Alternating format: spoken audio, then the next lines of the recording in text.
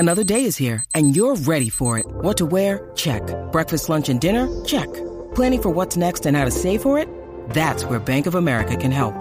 For your financial to-dos, Bank of America has experts ready to help get you closer to your goals.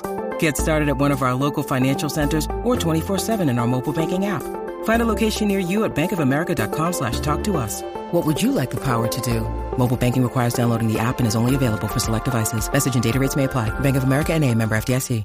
What is going on, Real Sports fam? Welcome to the Real_Sports podcast, a Snapchat sports pod. On episode 5, we are going through the NBA draft. We're going to talk mock drafts. We're going to talk NBA lookouts for all these rookies, and we're going to cover the Mike Conley trade. Let's get it. Down goes Frazier. Auburn's going to win the football game. Auburn's going to win the football game. Curry way downtown. Bang! Bang! Gives it to Jenkins for the championship. Iguodala to Curry. Back to Iguodala. Up to the layup. Oh, blocked by James. What's going on, everyone? I'm your host, Jack Settleman from Real_Sports on Snapchat, a 1 million follower page that covers all things sports. Give it a follow if you haven't. And with me today is my co-host and longtime best friend, Abe Granoff. Abe, how are we doing tonight? Jackson, we're doing well. Big episode ahead. We got the draft coming up tomorrow.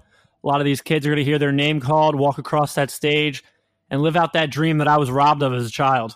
You really were robbed of it. There's nothing like a slow 6-footer. So let's get into your draft profile for the Real Sports fam. Let's give them. I resent that, by the way.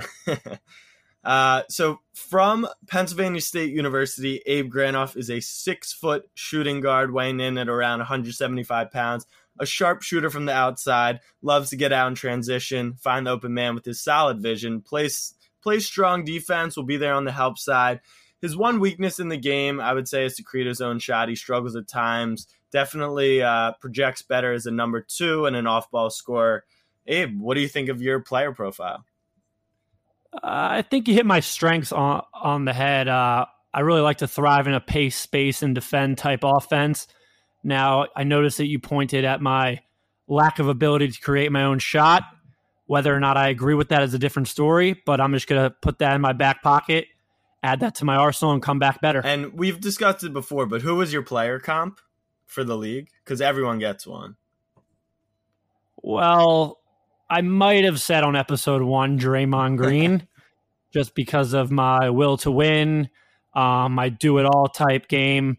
But we're going to start moving away from that and giving me a more score-heavy. I think my game translated in this draft to a guy like RJ Barrett, but we'll just have to wait and see. Whoa. But anyway. No way I'm giving you the praise of the best player in the draft and my future New York Knicks. All right. Let's take a look at Slim Biscuit himself over here, the 6'1", 170-pound combo guard with a very slim frame out of the University of Texas, Jack Settleman. Now, I really like how his style of play translates to the next level. He's smart with the ball, poised in pressure situations, and can control the pace of the game. When the opponent's playing checkers, Slim Duncan over here is playing chess and always thinking one step ahead. He keeps the ball on a string and will torch defenses in the open court. Now, at the next level, he's going to need to become a more consistent jump shooter if he's going to play a little bit off the ball. He's also going to need to find a nice strength and conditioning program in the league so he can finish over stronger defenders in the paint rather than just using his finesse at the paint. Look for this kid Settleman to come in and have an immediate impact off the bench, similar to what we're seeing in Dallas with Jalen Brunson. Now, that was a text I just read from ESPN's Jonathan Givony. So if you don't like it, don't shoot the messenger. But what are we thinking about that? I mean, the effort you put into that, I really applaud it. I respect it. I'm disappointed because on episode 1, I got Alonzo Ball comparison, who was the number 2 pick, and now I'm already dropping to a Jalen Brunson. I love Jalen's game. I'm a righty. He's a lefty. I agree with the shooting. Everyone knows my layup package is quite finessable, but I do need to put on the muscle. Dude, I just said that I got a text, and you're blaming me for this? If you want me to write one, I'll write one. We can do that next episode. Right, let's move on. But don't shoot the messenger. Let's move on. I hope you guys enjoyed our draft profiles. But let's move on to the real talk of the NBA draft. Let's just get started with the number 1 pick. It's going to be Zion Williamson. He's going to add to that young core in New Orleans. What are your thoughts on him? I mean, what's everyone's thoughts on him? We've never seen a guy like this before. He's a gravity breaking athlete. He's got an all around skill set. He's poised to be one of the next superstars and potentially the face in the NBA. I think the only knock you can give on this kid is his jump shooting ability and how it can translate. But it's not like we didn't see him shoot anything at the at Duke University. He was still taking it. He was hitting the occasional threes. And with repetition, I think that'll come. You just can't teach this kind of athleticism. You can't teach that defensive end of a body. I mean, he averaged 23, 9, 2 assists, and what was he, 71% efficiency rating? Like, this guy's got superstar written all over him. A better Blake Griffin, a better Charles Barkley. I mean, he's going to be Rookie of the Year. I think he'll have great success in the NBA. I love the situation he's going to in New Orleans, assuming he goes there. We've seen crazier things happen. Yeah. But, yeah, I mean, if there's a knock on this player, then I think you're just reaching. I mean, he's a bit undersized for his size. Like, where do you play him? Oh, my God. No, I'm not even trying to knock him. I'm asking because, like, you know, people give him the Charles Barkley comparison, but I don't see him as a Barkley guy. I see him more as, like, his peak level, his ceiling is if he gets a 3-point jumper and can be a slasher. If Khalil Mack was on a basketball court, he would be Zion Williamson. Yeah. I think so. I think he'll be a very good player. So everyone knows about the top 3 prospects. It's Zion, it's Ja, and it's RJ Barrett. And you have a bone to pick about Ja in a little bit. But let's just start with, out of those 3, rank those 3 and their professional careers. Because I believe that RJ is the best player in the draft. I genuinely believe that. It's not biased because he's going to be a Knick. It's just my genuine belief. I think he's a 25-a-game scorer 4 years down the road. I think he's shown he can shoot the ball. He just needs to work on a little technique.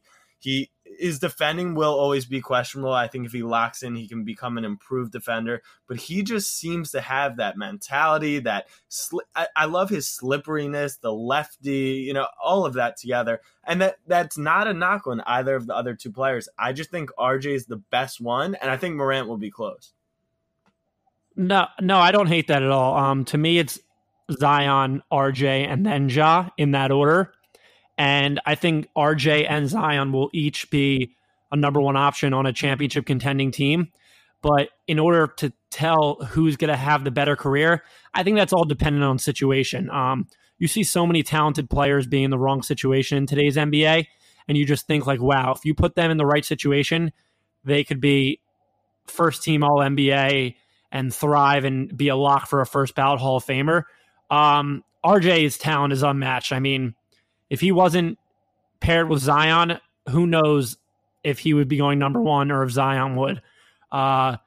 It just so happened that Zion was his teammate. He's just a physically gifted scorer. He's been winning his entire life. He had a successful high school career in Canada, and then he went on to Duke. Obviously, the season didn't end how they thought it would, but there's just a lot of things about this kid that you can't teach. He grew up with Steve Nash as his godfather. I just saw an interview the other day how he would call him Uncle Steve and be like, yo, Uncle Steve, what's Kobe doing? What's Kobe doing? When he would see Nash play Kobe. And Steve Nash stands by RJ Barrett. I think he's going to be a tremendous player. And I obviously am huge on Zion, just like the rest of the world with any capable brain cells. But let's move on to Ja Morant. He's very interesting to me. He didn't play in a powerhouse program. He made a little bit of a run in the NCAA tournament. He's shown every bit that he can succeed on the next level. We're hearing a lot of Russell Westbrook comparisons in terms of his rebounding ability, his assist ability, his scoring ability, can score at all 3 levels.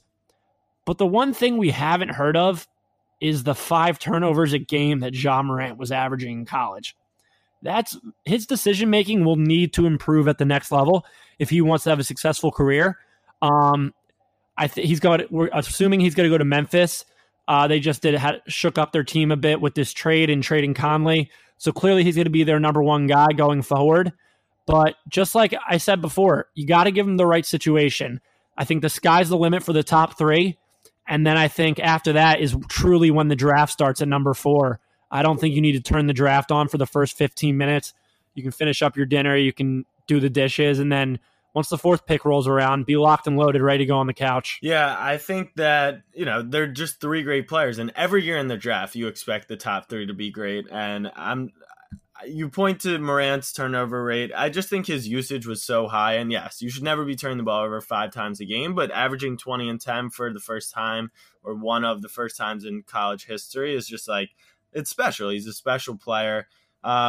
As much as I think RJ's going to be the best player in the draft long term, I think because of, like you mentioned, situation, I think Morant's going to win Rookie of the Year. I think that Zion's game is not going to be polished coming in. I think Ja's usage in Memphis, now that Conley's gone, is going to be so high. And I just think that RJ's going to put up solid numbers on the Knicks, but I think his shooting percentages are going to be low because he's going to be such a focus, and he's going to be more focused on scoring, while Morant can kind of pad his stats with assists. Who are you picking? I assume you're picking Zion? Zion as my Rookie of the Year? Yeah. Without a doubt. And Anthony Davis being traded away from the Pelicans only solidifies my choice. I think bringing in Lonzo Ball, bringing in Brandon Ingram, bringing in Josh Hart, they're going to get out and run. And we saw how lethal Duke was last year on the fast break and what Zion's like in the open court, because I think you can count on one hand the amount of players in the country last year that were going to step in front of him in the open court. I think Alvin Gentry is a great coach. Him and Lonzo will thrive together, assuming Lonzo's healthy enough.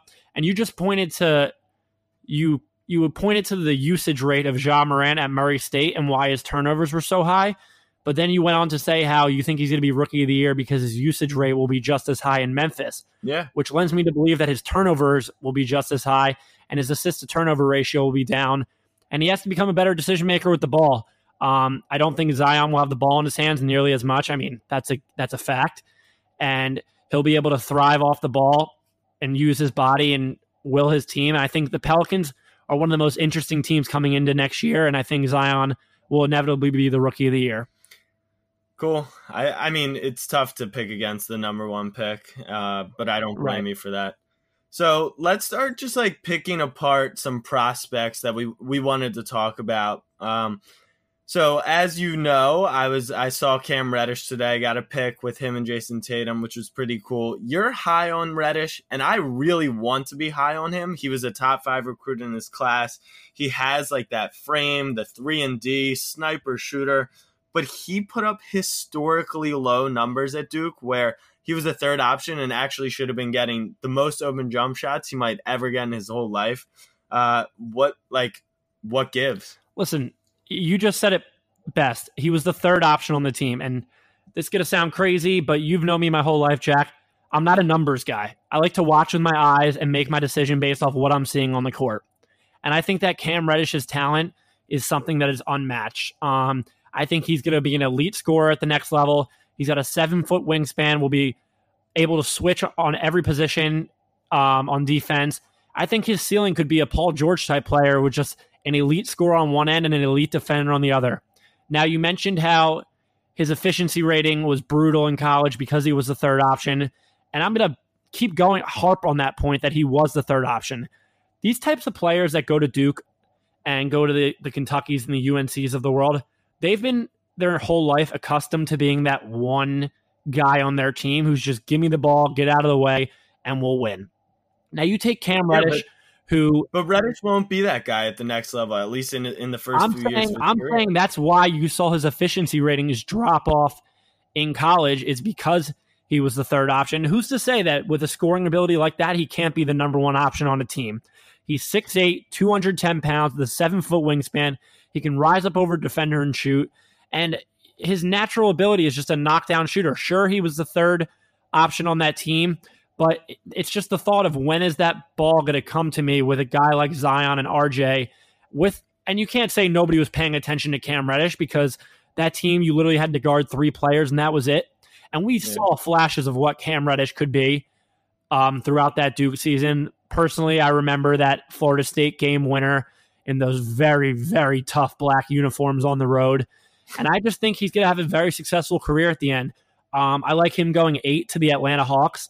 I think you pair him with a guy like Trae Young, who you can't leave open anywhere on the court, or he can. But you're telling me that he's going to be the leading scorer, but Trey's going to be the scorer on that team, and then Collins can score and Hoarder. So like that doesn't. Right, and you're talking about Cam Reddish is going to come in. No. Cam Reddish is going to come into a situation on a crappy team in the top, I say, 8 picks of the draft. I think he can go anywhere from 6 to 8.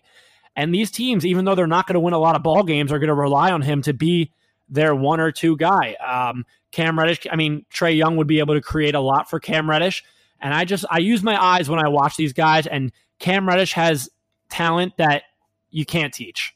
I agree. I love his frame. I like the way his fluidity and his jump shot is very, very clean.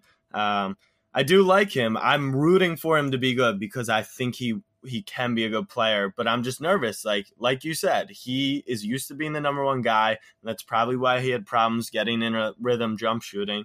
But that's what happens when you're not one of the top guys. You go to these teams and you're a supplementary player, and if you can't do that, he'll be out of the league before he even has the chance to develop that. I think he's going to be able to come in. I think the Duke experience he had being that 3rd guy was a humbling experience. He learned what it was like maybe not to be that number 1 guy. And once he gets a shooting coach in the NBA, he can become a lethal shooter and do everything else in the court. And I think the sky's the limit for this kid. And I'm going to go on record to say I'm guaranteeing Cam Reddish will be a multiple-time All-Star. Wow, that's high praise for a guy who was literally setting records for missed jump shots. Let's flip to the other side of missing jump shots and go with I don't want to necessarily call him a sleeper, but I'll call him a sleeper because I think he might fall out of the top 10. But my favorite player in the draft, not the best, my favorite player is Brandon Clark. He missed less shots last year than he had shots blocked. He averaged 3 blocks a game. He shot like 70% from the field. He seems like someone who's going to come into the league and be perfect with his athleticism, his ability to rebound, his ability to score. And the one thing he's missing is that jump shot. And out of everything for a number 4 or a number 5 is like, you can kind of learn, you can add that jumper. He shot 27% from 3. He only attempted like 15 of them, but he's shooting 70% from the line, which is a solid clip. And he's going to come into – I like players who can come in with athleticism, but more importantly, the ability to defend and block shots and make impact plays and rebound. Just do the simple stuff, and then you can add onto your game and it constantly improve. I just get worried with some of these big prospects that they'll fail out of the league before they get the chance to add to their game. I think Clark can be a stay in the game. And if someone like if Charlotte picked him at 12, that would be a great spot for him. Honestly, any team, Boston could take him at 14. Minnesota, I wouldn't love to see him there with Taj Gibson and Cat, but anyone really in the lottery to get Brandon Clark, I would be excited about. Who's your sleeper? Well, I just want to touch on Brandon Clark a little bit. I really like that pick, and that might be one of the few times Jack and I agree on something, but I like what you said about how you like players when they come out of college who can do all of the little things, because at the end of the day, if you get a shooting coach with you in the NBA, it's all about repetition, and you can easily develop that 3-point jump shot, such like Ben Simmons will eventually. But we've seen it happen with Kawhi Leonard, who his shooting coach said, all right, let's start 2 feet out, 4 feet out, 6 feet out, free throws, etc. Brandon Clark's a super versatile defender. He came from a winning program at Gonzaga, so he knows how to win. He's a team-first player. I really do like that pick. But I'm going to go my sleeper with a guy that I don't think many people know about, being that you didn't watch much Belmont basketball, and that's Dylan Windler. This kid was a 4-year senior at Belmont. He improved his 3-point... He was a 4-year senior? You can be a 5-year senior. He wasn't a 4-year starter, but he was a senior for 4 years. I'm not sure if he started or not, but stop interrupting so I can tell you why he's going to be the next Peja Stojakovic. All right, go for it. Sorry. This kid averaged 21. He's 6'7.5". He's a 2-3 guard with a 6'10 wingspan. He can lock up at the next level. You saw his shooting percentage from 3 go up year after year to where he was shooting above 40% in his senior year at Belmont, with a 65% efficiency rating from the floor. And I just think this kid is the prototypical player that you need on a championship team.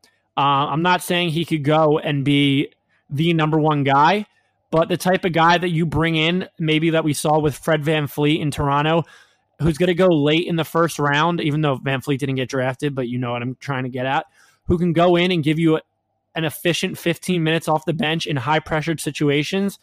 I think his game resembles a lot of Joe Ingles, but he's a way more versatile defender and way longer who can switch on other defenders. And look out for Dylan Windler at the next level. I'd be happy if any team you like him on. Excuse me? Any team you would like to see him on specifically? I'm not going to lie. I mean, it would hurt to see him in against the Sixers, but I think a team like Milwaukee is very interesting at 30. We all know the space that Giannis creates for the people around him. Middleton, Brogdon, Mirotic, Lopez, they were jacking up threes all year. They were shooting the most threes in the NBA. And if you can get this type of kid off the bench, they wanted Tony Snell to be that type of shooter, and Tony Snell was just brutal all year for them. But if you can get a reliable three-point shooter coming off the bench with Giannis, who can also defend at the other level, that's going to be a lot of fun to watch. I like that spot you picked for him. That sounds like a reasonable spot. Something we've talked about before is that it's actually really tough to find high-impact rookies late in the draft, meaning like successful players. Not that they can't develop, but I'm saying year one, play on a championship team. He sounds like he would be ready based off him being a 4-year senior. Good to know. Thanks for that tidbit. Now I want to talk. I want to talk about the bust of the draft. Who's your bust? I'm not going to say Zion's a bust just because I don't think he'll live up to expectations. He will be a very good player. My bust that I'm confident in calling is Nasir Little. I watched him this year at Carolina. I see nothing that I enjoy about this player. He's one of those guys where he's shot up the boards just because of hype, just because of his length, just because of, at the end of the day, I want to see some results in college. He averaged less than 10 a game. He wasn't getting real minutes for Carolina. I just don't like this player. Who's your bust? Ready for this? We touched on him last week in the Monday mailbag. My bust in this year's draft is Jarrett Culver. Really? I don't think his size and strength will help him in the NBA to the point where he's able to create his own shot off the dribble. He doesn't have that great of handles. He came onto the scene very abruptly at Texas Tech. And is that a one and done type thing? Maybe, I think so. But people are comparing him to Jimmy Butler with that type of scorer. And I just don't see that kind of dog in him. Like, Jimmy Butler's a player who can go out, put the ball on the floor, and get to the bucket on maybe any defender in the NBA. But he also has a shaky jump shot.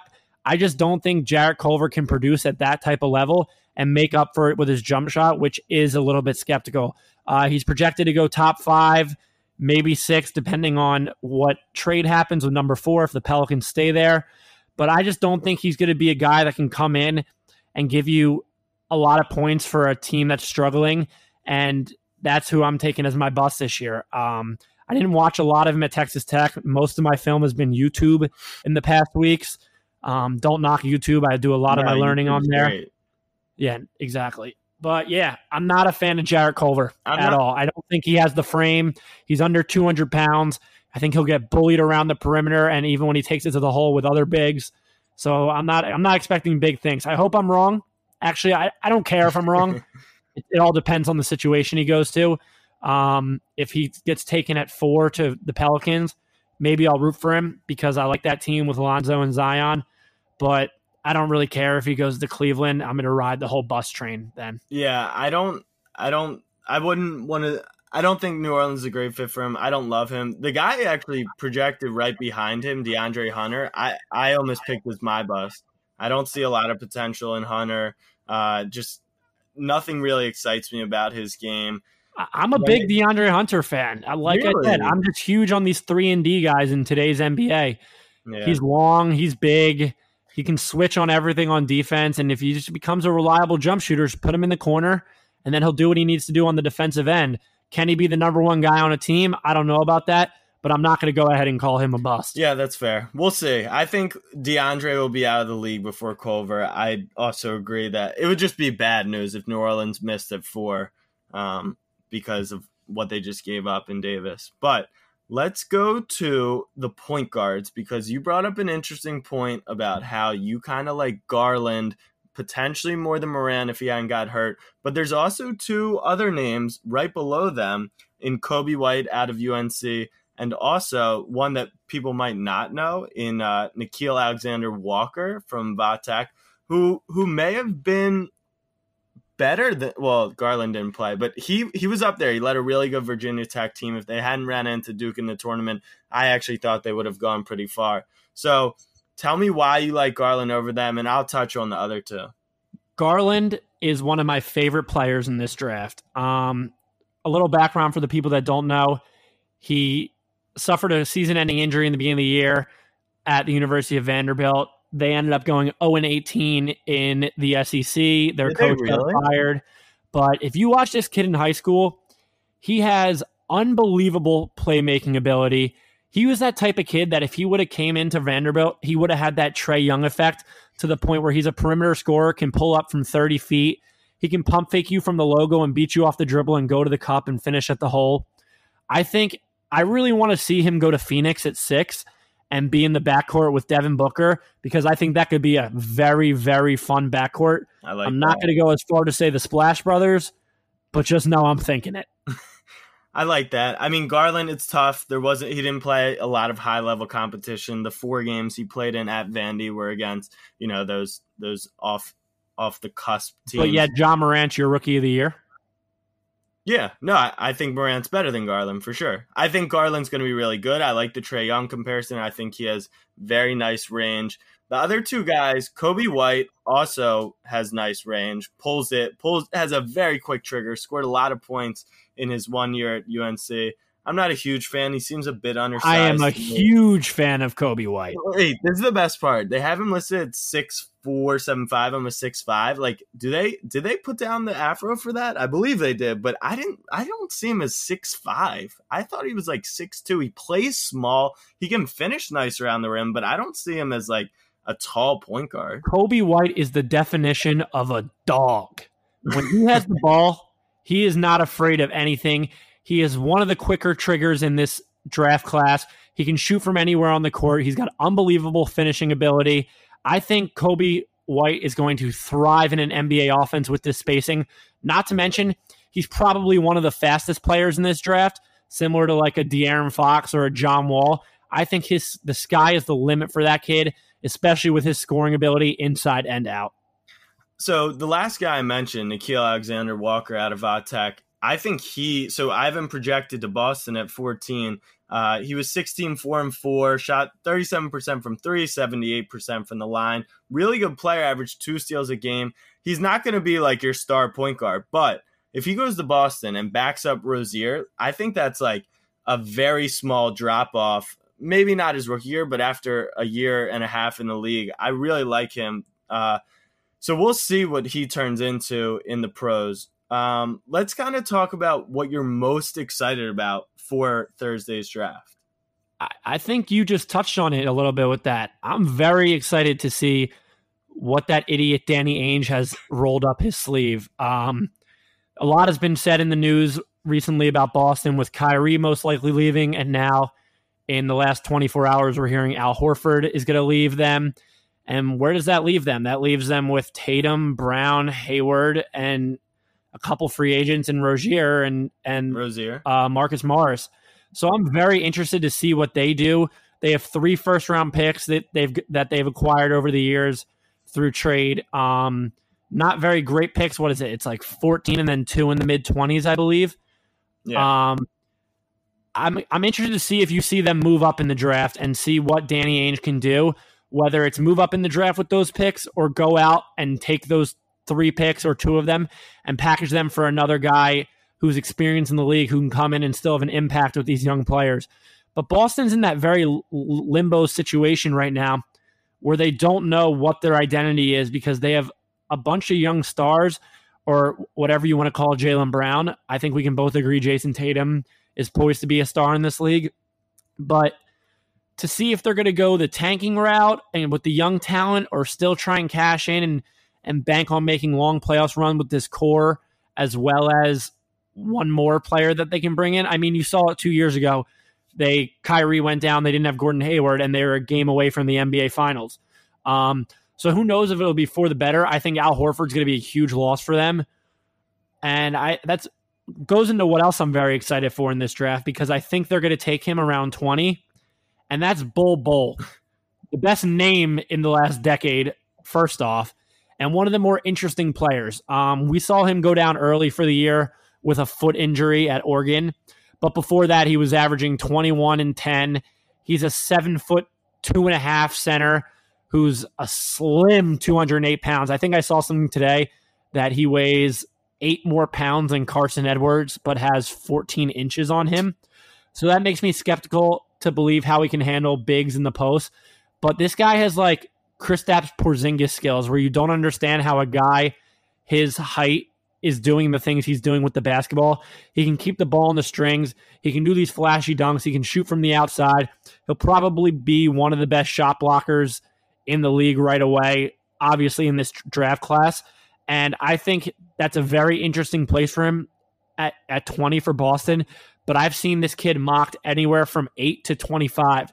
It's just a matter of what you think about this toothpick of a center. I mean, if they got Nikhil, they got Bol Bol, and then if like someone like Tyler Hero fell to them, that would be a really fun draft for Boston.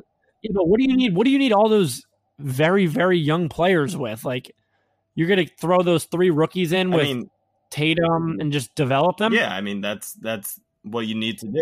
I don't know. In my opinion, you got to package. What do you want them to do?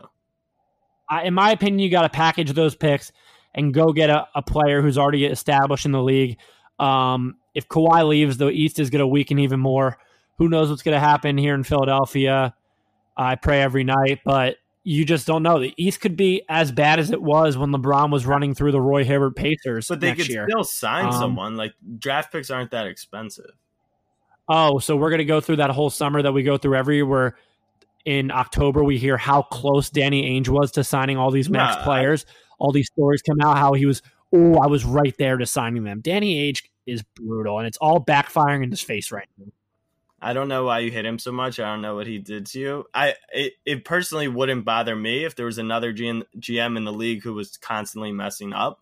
So I don't know what he did to you and your family, but the thing I'm most excited about is what I get excited about for every NBA draft, and that's like when the college heroes are picked and who they're picked by, and just like to see people like Romeo Langford. I'll read off a bunch of names. Tyler Hero, Carson Edwards, like Ty Jerome, he was on the championship team. Cam Johnson, who I'm high on. Matthias Tybal out of Washington. Like, these college guys who just like, you root for them. You've rooted for them for years in college. And it's always fun to see where they turn out versus like these random people at the end of the draft who you've never really heard of. So, and we're high on Carson and Cam. So there are quality players at the end of the draft, but I always just get excited to see that. Wait, that just reminded me. You know what I'm really excited for? Yeah. So the Lakers-Pelicans trade, it's definitely not official, right? It won't be till, I think, the 6th. Yep. So that means whoever goes at number 4 is going to be handed a Lakers hat. Is that what's going to happen? Because I love that. I love the whole wrong hat thing. That is where they just put this hat on and they know, wait, this just isn't my team. I did not even think about that. That's an excellent point. I am not. That's always fun. Is that what will happen? I mean, the trade hasn't gone through, so technically, I mean, you look at all the mock drafts and it'd say the Pelicans own the 4 pick. But if the trade hasn't gone through, I mean, I know you're this conspiracy theorist that says the trade isn't going to go through. But if it hasn't gone through, then why aren't the Lakers picking at 4? I'm going to assume they're picking for the Pelicans. Yeah, that is going to be hysterical. I hope it's true. That'll be great content. Yeah, I'd love to see a Laker hat on whoever goes for. The last player I want to touch on before we go into the Mike Conley trade is Jackson Hayes, a big man from my alma mater, University of Texas. Averaged 10 and 5, went down with an injury this year. Super athletic, didn't start focusing on basketball till his senior year. He actually has a football catch that's like Odell-esque, but he's mossing someone. He's really talented, has soft hands, high athleticism. I just wanted to give him a shout. I've heard good things about him. I've heard he's inexperienced. He's like 18 years old. You have to expect that. He's 19 years old. You have to expect that from him. But I'm excited to see him in the league. Another good, hopeful big man from Texas. I mean, we're getting to the point where it's Miles Turner, then it was Jared Allen, Bamba, and now Jackson. And it's so sad that we didn't win a tournament game in the past 5 years. We didn't win one while I was at school. And we've had these lottery pick centers, which definitely says something about our coaching and athletic department. That reminds me, you just touched on how Texas didn't win a tournament game. I remember in school watching with my buddy Mike Trito, shout out Trito, who had a very healthy bet on Texas over Nevada in the first round. That game ended up going to overtime. And I think Mo Bamba fouled out and Trito was yelling obscene things at the television. That's just a nice flashback I had. So the two tournament games we did go to, we blew a 15-point lead to Nevada in the second half to the Martin Twins, and the game you just mentioned. The other one, we lost on a half-court buzzer beater to Northern Iowa. So not only did we not win a single tournament game, but we lost them in the most excruciating fashion. You love to see that. You love to see that. Wow, we just got some breaking news after we recorded the pod, so we're going to have our producer, Charlie, shout out Charlie, insert this. We're going to do a little time travel on the pod, but just to start it off, Kyrie Irving, or rather the Nets, are now concerned about bringing in Kyrie unless he can bring Durant with him, which is especially strange because we know Durant's coming off the Achilles. I've always said that Kyrie doesn't seem like that big of an upgrade over D'Lo. I like Kyrie a lot more than him, but it didn't make sense to leave that situation in Boston with much more talent. Kyrie's proven after a year and a half in Boston that he can't lead a championship team by himself. So it makes sense for the Nets to do that. And LOL to all of you trolls who have sent me every single message and every photoshopped picture of Kyrie Irving in a Nets jersey. He's coming to the Knicks. We're so back, and this is the greatest moment ever. Stop. I mean, first off, who the hell can blame the Nets? You pointed on it before, like, Kyrie is not going to be the one on a championship team. We saw that this year with Boston. They came in with championship aspirations, and it blew up in their face. So, first off, I don't blame the Nets for doing this, but to say he's going to go to the Knicks is utter blasphemy. Well, now I think if anything, this lends to him going back to Boston and staying put, or pairing up with Papa Bear out there in LA and running it back with LeBron and the crew, which is what I'm going to vote for. I've said it the entire time. In my opinion, I think Kyrie should take a two-year contract with a third-year player option in LA with a little less money to work with that cap that Anthony Davis screwed them over in being a selfish prick and picking up his trade option of, $4 million? Yeah. Yeah, so I think Kyrie should do himself a favor, go out to LA, do a 2-for-1, opt out in the third year, and then cash in. At that point, he'll have 3 rings because, yes, I'll guarantee 2 rings. And it'll just be the smartest thing for his career. He has to take a step back and first realize that the earth is not flat, and then look himself in the mirror and say, I cannot be the one on a championship team. He's probably one of the most skilled, given his lack of athleticism, that we've ever seen and what he can do with the basketball. But that can't override the fact that he's not this superior freak of nature athlete, and he's cannot be the number one on a championship team. So I don't blame Brooklyn. I think you keep that core intact. You develop them. You maybe bring in another guy and maybe cash in next year on a free agent. But I don't blame them at all. Kyrie, do yourself a favor. Go to LA. Listen to what Daddy's telling you. Stop with the LA stuff. Kyrie, all right, he's not going to Boston. If he's out on the Nets, he could consider LA, but he left that situation. He wants his own thing, and where better can he do that is Madison Square Garden with Durant out for a year. Durant comes back, then he's on a championship team. It's 2 birds, 1 stone. Kyrie, I will see you from section 106 in Madison Square Garden next season. All right, let's talk Mike Conley trade. Conley was swapped for some combination of Jay Crowder, Grayson Allen, LOL. People love Grayson. I don't know why. Korver and the 23rd pick, and then like a protected one the next year. Thoughts on the trade? I think it's great for both teams. Mike Conley's pairing up with Donovan Mitchell and Rudy Gobert in Utah, and I think that team can shock a lot of people. I would like to see them dish away that $16 million that Derek Favors is getting paid this year and go out and maybe get another free agent. We know Rubio won't be back, but Conley and Gobert are two of the most elite defenders at their position. Quinn Snyder was a Coach of the Year candidate 2 years ago who prides himself on their defense. You got Conley with a guy like Joe Ingles, and people always are talking about how, Mike Conley has a bad contract. That was years ago. The guy's 31, just came off averaging around, I think it was 21 points per game in probably his best year in his career, who still can play at an elite level. And it's just a matter of, like I said before, putting him in the right situations. And I think that you put him in Utah, he's got another scorer that he could defer to. He's got the big man down low that he can run a pick and roll with. And they're going to be a lot of fun to watch, especially with Ingles on the perimeter. Now, in regards to Memphis, I mean, they're doing everything they can to stock up for the future. They're going to take Ja.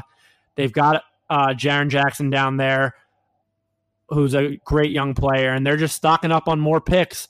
We'll see what they do with this pick that they just got from Utah. I think it was in the 20s? 23rd. So, yeah, they're doing all the right things for a young team, just trying to build from the ground up. I mean, Ja's going to be their one guy, and now they just got to go and build around him. It's going to be hard to attract free agents to Memphis, Tennessee, barbecue food aside. But I love this deal for both. We've heard about Conley rumored to Utah since the trade deadline last year, and I've been a big fan of Mike Conley his entire career. He made some noise in the playoffs with that grit and grind team in Zach Randolph, Tony Allen, and Marc Gasol, but we all know that team was never winning anything, and I think he's going to a good situation. I'm excited for him. I think that people are underrating this move. He's a huge pickup. Like, people like Ricky Rubio, but we talk about this all the time, and if you can't score in the league, you're kind of one-dimensional. But their starting five is going to limit teams. Like, it's just going to be a disgusting starting five defensively between Conley, Donovan, Ingles, Favors, and Gobert. And then they have talent on the bench. Royce O'Neal's a solid player. Exum's a solid player. And they still have space to sign shooters like someone like Seth Curry, someone like Mirotic. So in a down year in the West, like we've talked about with the Warriors and a lot of pretenders out there, do they make a big move at the deadline and really like swap Favors for a superstar or swap Ingles for a superstar? The Jazz could be. In what universe is Derek Favors getting swapped for a superstar? I mean, Favors, you send picks away, a pick they just got, for example, and Exum, who was a top, lottery pick, you sent we've seen trades that don't make sense before for super. Yeah, you're talking about one of them right now. I'm not talking about like a superstar like top of the line, but like, I don't know. I'll come up with someone for you. It just would not shock me if the Jazz go far. They've owned the Thunder and stuff. So I think it's a good move for the Jazz. For the Pelicans, they're kind of in no man's land. The Grizzlies. Sorry. Yes. The Grizzlies, they're in no man's land. John Morant will be great. Jaren Jackson shows promise, but you just need players, and they've just had a tough run since their strong days with Gasol and Zebo. Yeah, I mean, in Memphis, you're not really going to have many expectations out the gate. We think they'll be in a lottery position like they are now next year. But now in Utah, the pressure's on a little bit. You've shown you can win a playoff series, and that was before you added Mike Conley. So now you got to be thinking Western Conference Finals, and now that we see Clay and KD down for most likely the entirety of next season, the West is as wide open as it gets, and now it's just who's going to pick up the baton. All right, before we sign off, bold predictions for the NBA draft. I'll start, and mine is that I guess it's not that bold if I can't name it, but I think something crazy is going to go down tonight for the draft. I don't know what it is. It might not even be related to the draft, but it feels like, there was a lot of hype, and you talked about it, how the AD trade only let the Raptors be champions for like 36 hours. But it just seems like everything's been quiet. There's been no Kyrie news, like Jimmy Butler news is quiet, KD, all of it. So I think we're going to get something exciting. Maybe it's more hopeful than true, but that's my prediction. Is there will be some big news on NBA draft night. Yeah, I mean, I don't hate that. Like I said, there's two teams with 3 first-round picks in Atlanta and Boston. The Pelicans are rumored to dish that number 4. And, I mean, it's draft night. We've seen crazier things. Was it last year or 2 years ago is when Jimmy Butler got dealt to Minnesota. That kind of shook up the night. But yeah, usually after pick 10, the stories are more of what's going on around the league, not who's getting drafted. But should be a good night. Everyone's saying it's a weak class, but hey, it's a weak class until proven otherwise. We've seen the Raptors are a team who didn't have a lottery pick, who just went on to win the championship. And you can't sleep on these guys that are getting picked out of the lottery. They've got a lot to prove, and you never know what you're going to get with this draft class. Yeah, the weak draft thing is more about it being top heavy. In a weak draft, you find the value in the late round, or the later of the first round. So I'm excited to see where those college heroes get drafted. Well, everyone, I hope you enjoyed our NBA Draft Pod. Please like, subscribe, 5 stars, do whatever to just get us some nice listens. Share with your friends. We really appreciate you guys tuning in. And we want to hear your thoughts. So go follow RS Pod on Instagram. Make sure we're going to post some stuff there so that we can open the discussion so you guys have a voice. Because as you know, we're the People's Podcast. We do it all for you guys. And we want your voice to be heard. So RS Pod on Instagram. Shoot me replies, DMs on my Snap. Thank you guys for listening from Real_Sports, a Snapchat sports podcast. Thank you guys for listening and have a great day. Bye.